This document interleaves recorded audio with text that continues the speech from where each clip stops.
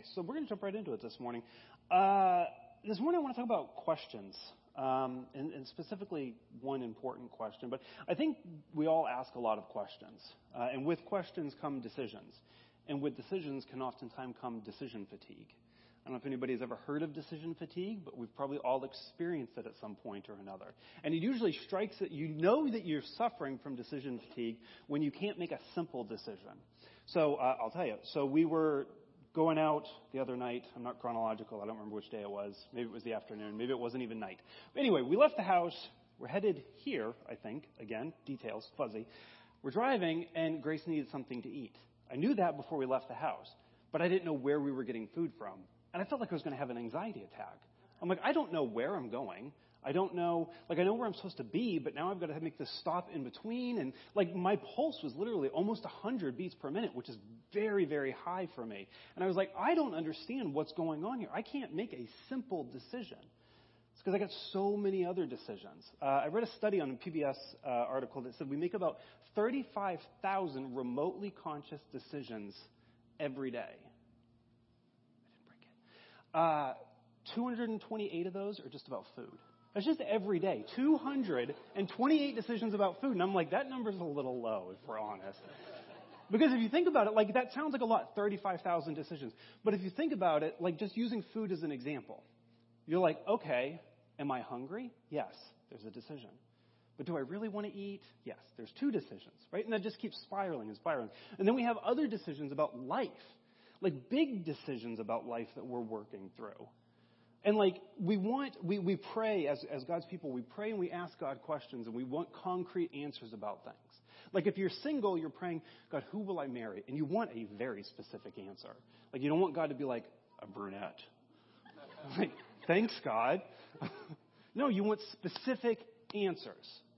If you're praying about work or where you should live, you're praying and you're asking God specific questions and you want specific answers that you can put into place right away. You don't want any questions about it. You want to pray and you want to hear God say, do this. And that's what you want. Is so that you can say, well, God said, and so I'm just going to do that. Right? We're praying and we're asking God questions and we're weighing things out and we're trying to figure things out. And they're good things too. We want answers and we should be praying and asking God questions. Jeremiah chapter 33 verse 3 says, call to me and I will answer you and will tell you great and hidden things that you do not know. God says, ask me questions. We can read the book of Job and we see that Job asked God a lot of questions. God chose not to answer those. We ask God questions, and that's good. And I bring this up for two reasons.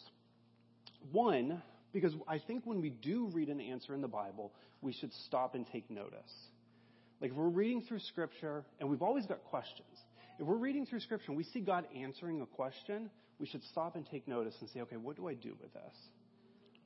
And two, because this particular verse that I want us to look at this morning has been very helpful for me and my family. It's become our family motto for us. We have two mottos in my family. Farley's never quit, which gets us into trouble, and do what's in front of you. Those are the two kind of general rules that we live by in my house. And since my kids were little, that's what we've talked about. This verse talks about that second one of do what's in front of you. Because this verse speaks to the question of God, what do you want from me? And that's the most important question we can be asking. Because we can ask questions about marriage, we can ask questions about jobs, we can ask questions about where to live, we can ask questions about what kind of car to buy. I ask God all sorts of questions. I can tell you one time, I was like, okay, there's a truck I wanted to buy. I am driving to the dealership. And I'm like, I'm going to buy this truck. And I was like, wait, I haven't prayed about this. God, should I buy this truck? And I clearly felt God no, you can't afford that truck. And I was like, well, decision made. We can ask God all sorts of questions, but the most important question that we're asking when we're trying to weigh out life decisions is, God, what do you want from me? That's what we want to know. Because at the end of the day, when we put our head on the pillow, that's the question. The answer to that question is what's going to help us sleep or not. Because we can make decisions that the world would say, that's stupid. Why would you do that? I know what God wants from me. and I'm okay. So this verse speaks to that question. God, what do you want from me? Micah 6:8. He has shown you, O mortal, what is good. And what does the Lord require of you? To act justly, to love mercy, and to walk humbly with your God. That's what God wants from you. He wants you to be like him. Act justly, love mercy, and walk humbly with your God. When we're praying and we're asking God, well, God, what do you want from me? He says, I can tell you that. Act justly, love mercy, and walk humbly with me. Now, what's good about this is on one hand, it's specific because it tells us what we need to know. Like it gives us actionable steps of what we need to know. On the other hand, it's vague. And that's good too, because if it's vague, then it means we can put it into different situations depending on who you are and what's going on in your life. We've got all sorts of different people. We've got moms, we've got dads. There's two groups of people. Each one of you are going to have different ways where you can act justly, love mercy, and walk humbly with God. You can be a doctor, you can be a lawyer, you can be a mechanic, you can be a dishwasher, you can be anything in between. It's vague so that we can put it into different situations. And I want us to break them down and go through them a little bit more in depth. So the first one is act justly. Another translation says do justice, and I like that because I like action words. Like I like something that like I can put into play right away.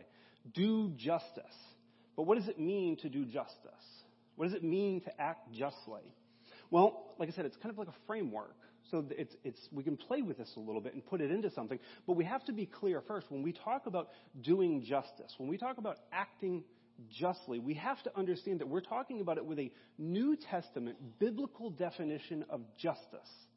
That is different from how culture defines justice, because culture's definition of justice is going to change depending on what's going on around them at the time. Justice that we as God's people care about is a New Testament biblical definition of justice, not how the world defines justice. I don't care how they define justice. I don't care what the law says about justice. I want to know, how does God define justice? Because that's what's going to be important. That's what's going to give me peace. James helps us with this. James chapter 1 verse 27 says, pure and undefiled religion before God the Father is this, to look after widows and orphans in their distress and to keep oneself unstained from the world. That's really helpful, and there's a lot we could unpack with that, and there's a great conversation we could have with that. It's fantastic, but I want to just pull just a little bit from that, and that's what James is talking about when he talks about orphans and widows in their distress. What he's talking about, these two specific groups of people that he's talking about, are those who considered vulnerable. It's people who didn't have anybody else to look after them. James is saying, look after the vulnerable who are oppressed. Look after those who can't defend themselves. Look after those who need assistance and attention and help. And there's a lot of ways to do that. But first and foremost, I believe that it requires intentionality. It requires us as God's people to pay attention to what others overlook and don't want to see. It requires us to open our eyes to specifically look at the things that other people don't want to look at. To act justly, to do justice, is to intentionally open our eyes to hard things. It requires us to look at the abused. It requires us to look at those who are taken advantage of. It requires us to slow down and see what we don't want to see. I have a friend, she's a quadriplegic. She used to be a gymnast. She landed wrong one time, and that was it. Now she's a quadriplegic. It's been, probably 25 years in a wheelchair. She's been able to go all over the world and do justice because she sees people that others don't. And she's not seen as a threat because what is this lady in a wheelchair going to do? She's able to go do justice all over the planet because she sees what other people don't, because she's at that level. She sees the plight of people in wheelchairs all over the planet, and she's able to do things about it. It requires that we as God's people open our eyes and are intentional about looking for trouble. To do justice is to fight for those who are in need. And justice can be hard because it's often fighting when it hurts and it's fighting when it's hard, but it's worth it. Deuteronomy 16:20 says, "Follow justice and justice alone so that you may live and possess the land the Lord your God is giving you." Follow justice and justice alone. Justice is taking a stand when it matters. I remember when my family decided to do foster care, and I say decided very loosely because it was really more like giving in. We had been, the short version of the story is, we'd having a rough time as a family. Like, not like interpersonally, just things were going hard. Things were just difficult. I was praying one morning before church, and like, God, I want to know, like, what to do about this, what to do about this, what to do about this, and asking questions. I hadn't really thought about that till this morning. Anyway, I'm asking questions. We come to church, and like each one of us was having our own different struggles. They weren't with each other, but each one of us were having a hard time in life. And we came to church, and it was, hello? There we are. Foster Care Sunday. It's in May. Foster Care Sunday, Stand Sunday, I think. That's the right words for that. Yeah. So Stand Sunday, and we're sitting there, and I feel like God is saying, do it. And I was like, okay. And I felt like God was saying, to do this is to answer every question you're asking me. The answer of do this answers every question you're praying and everything you're wondering right now. And we did it. And it was hard and it was difficult. And one of the hardest things about doing foster care was the fact that it meant we opened our daughter's eyes. It was 13, 14 at the time? 12 at the time? I'm so good at numbers. She was 12 at the time. It meant opening our daughter's eyes to a world we didn't want her to know existed. A world of abuse. A world of trauma. A world of pain. A world of drugs. It meant opening our daughter's eyes to a world that we as her parents had been trying to protect her from. We had to answer a question. Do we do justice even though it's hard? Or do we disobey God? But we chose to do justice. And Julie always says, it's the greatest, hardest thing we've ever done. Okay, but it also means repenting when we fail. It means acknowledging the fact that at times we have the ability to do justice, and for whatever reason, we don't. I can't tell you how many times that I felt like God saying to do something, like, to be somewhere, to do something, or to say something, and I don't. For whatever reason. I'm busy, I'm in a bad mood, I'm so wrapped up in my own head, whatever the thing might be. Like God's telling me this is something I want you to do, and I don't, and then I'm driving away or whatever, and I just clearly feel God saying, you missed it. To do justice is to repent when we miss it. We can't fix every problem on earth, and we cannot commit to fighting every injustice that's out there. But if we're honest with ourselves and with God, there are times where we can do something and choose not to. To do justice is to do those small steps. Love mercy. Sometimes the word mercy here is translated as faithfulness, and either way, the idea is to love goodness, and at that, a goodness that is directed towards others. Why? Because that's what God does.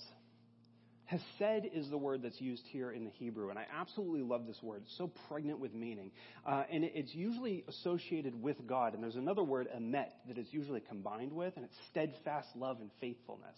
Like it's used to describe God so often in the Old Testament, to define or not define, but to describe who He is. He is mercy. Like He has this abounding mercy that He always has to pull out and give to people. A good commentary I read said, God's hesed denotes persistence and unconditional tenderness, kindness and a mercy, a relationship in which He seeks after mankind with love and mercy.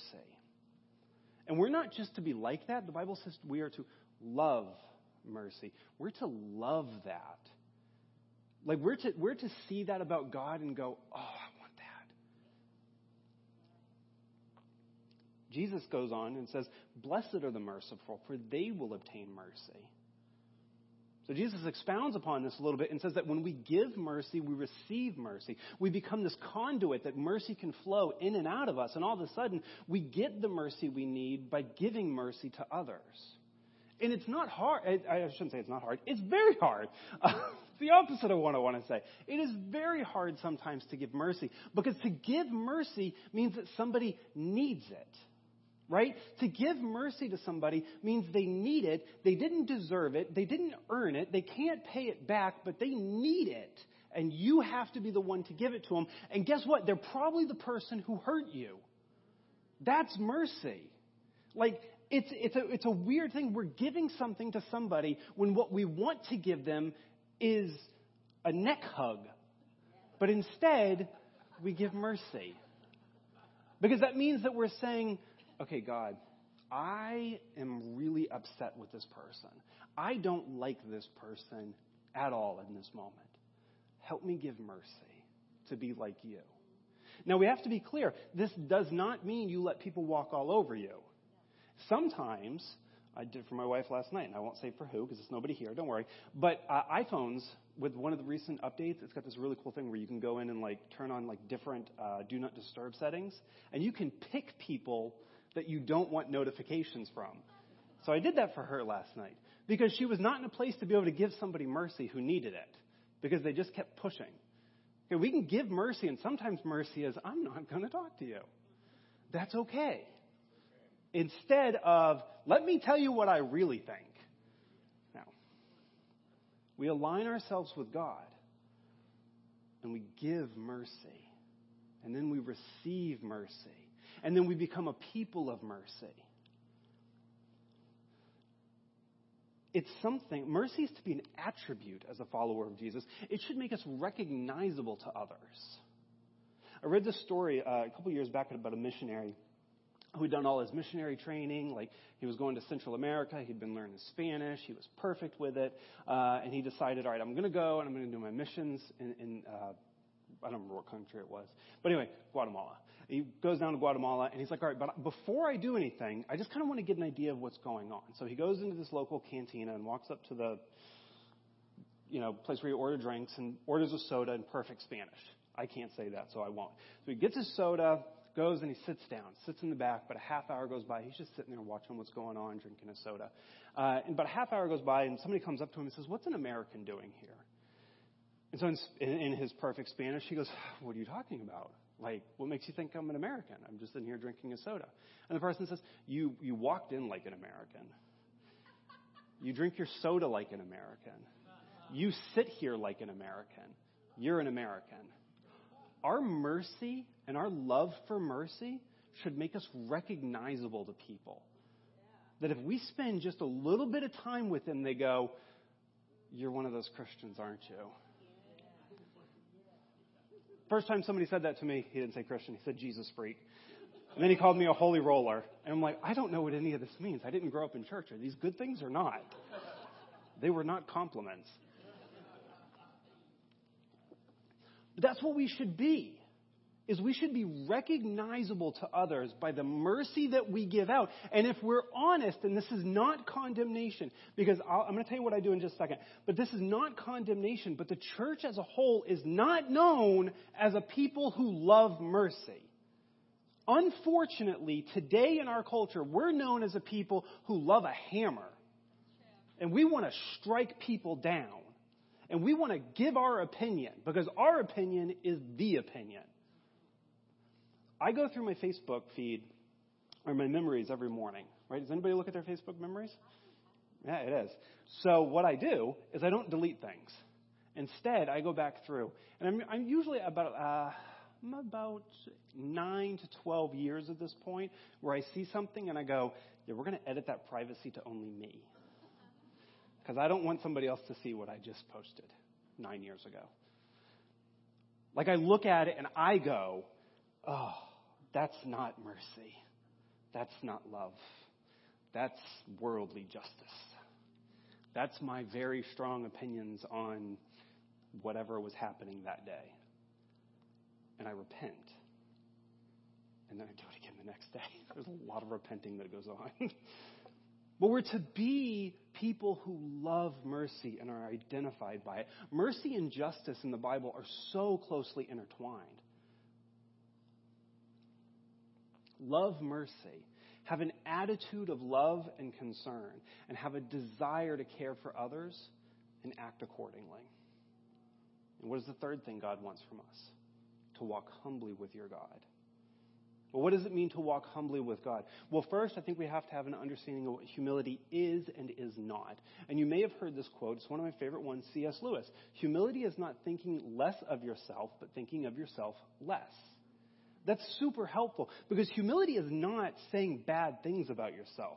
Humility is not denying when somebody gives you a compliment. Humility is not about being a pick-me or about pretending to be something that you're not. It's simply having a true evaluation of yourself and your relationship to God. It's about understanding that God is God and we are not. Because when we understand our position with God, our position in Christ, we can walk humbly. Because we know who we are. Again, growing up, my kids, whenever they would leave the house, we'd always tell them, remember who you are. That's a loaded statement for them. And we spent years unpacking that and helping them understand what that means. We as Christians, when we walk out these doors, remember who you are.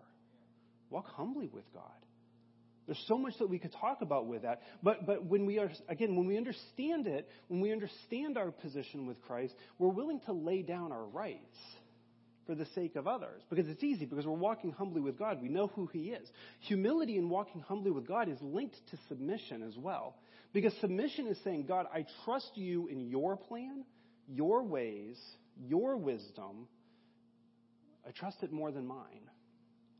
It's saying, God, I have a lot of ideas, but I set it all down for you. It's saying, God, I know what I want and what I would do, but I trust you, Jesus. So I submit to you.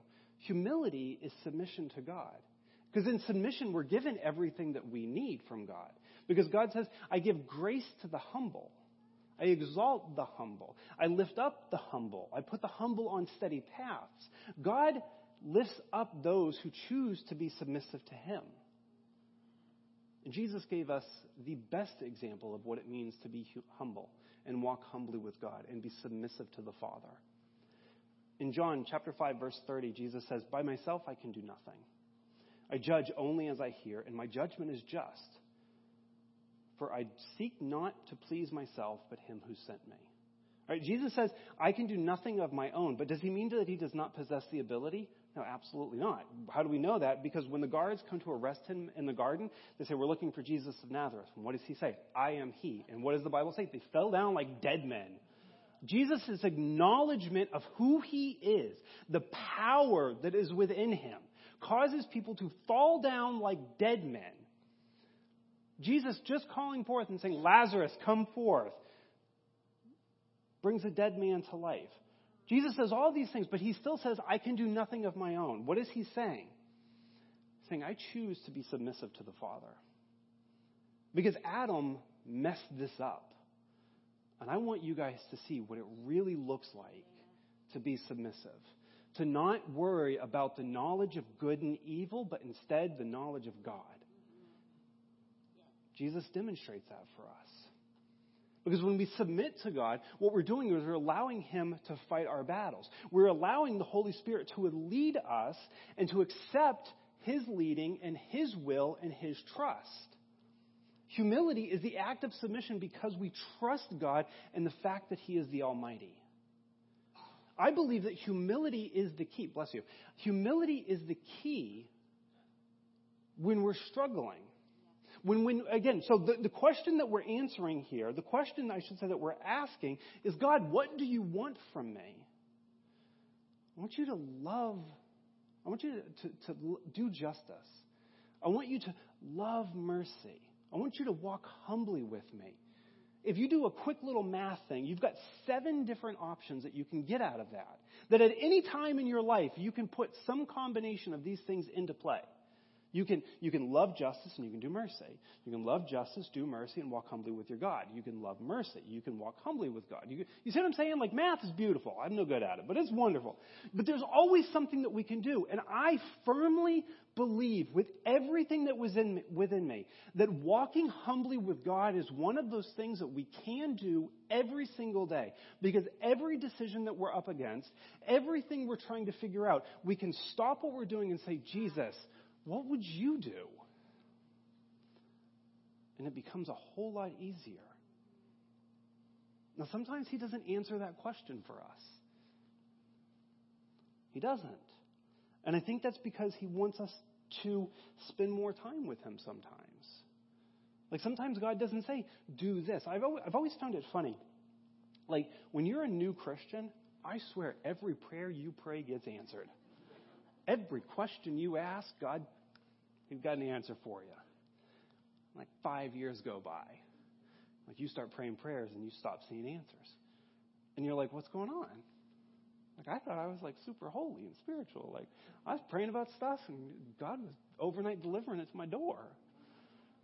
I'm asking questions and Jesus is like showing up in my bedroom, sitting on my bed, talking to me, telling me stuff. 5, 10 years into this, all of a sudden I feel like I'm alone. I feel like he's not answering prayers. I feel like he's not giving me answers. And what do we start to do? What am I doing wrong? That's a horrible question to ask out loud because there is someone who wants to answer that question for you. If you have kids, it's them. When you don't have kids, it's the enemy. They go back and forth.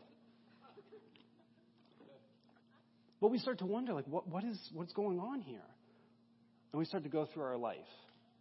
And I don't know if you're like me, but that means you start cleaning house, like literally. You start looking at stuff and you're like, I shouldn't be listening to this music, and you get rid of it. I shouldn't be watching these movies. I get rid of them. Now Jesus will speak to me. He's like, it had nothing to do with that.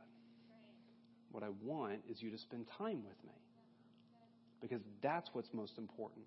Walking humbly with God is the most important thing we can do when we're trying to answer the question, God, what do you want from me? So I want you to walk with me. I want you to submit. And so that means sometimes he doesn't answer the questions and sometimes he doesn't answer the prayer. But in the end, what we're getting is a relationship with the God of the universe.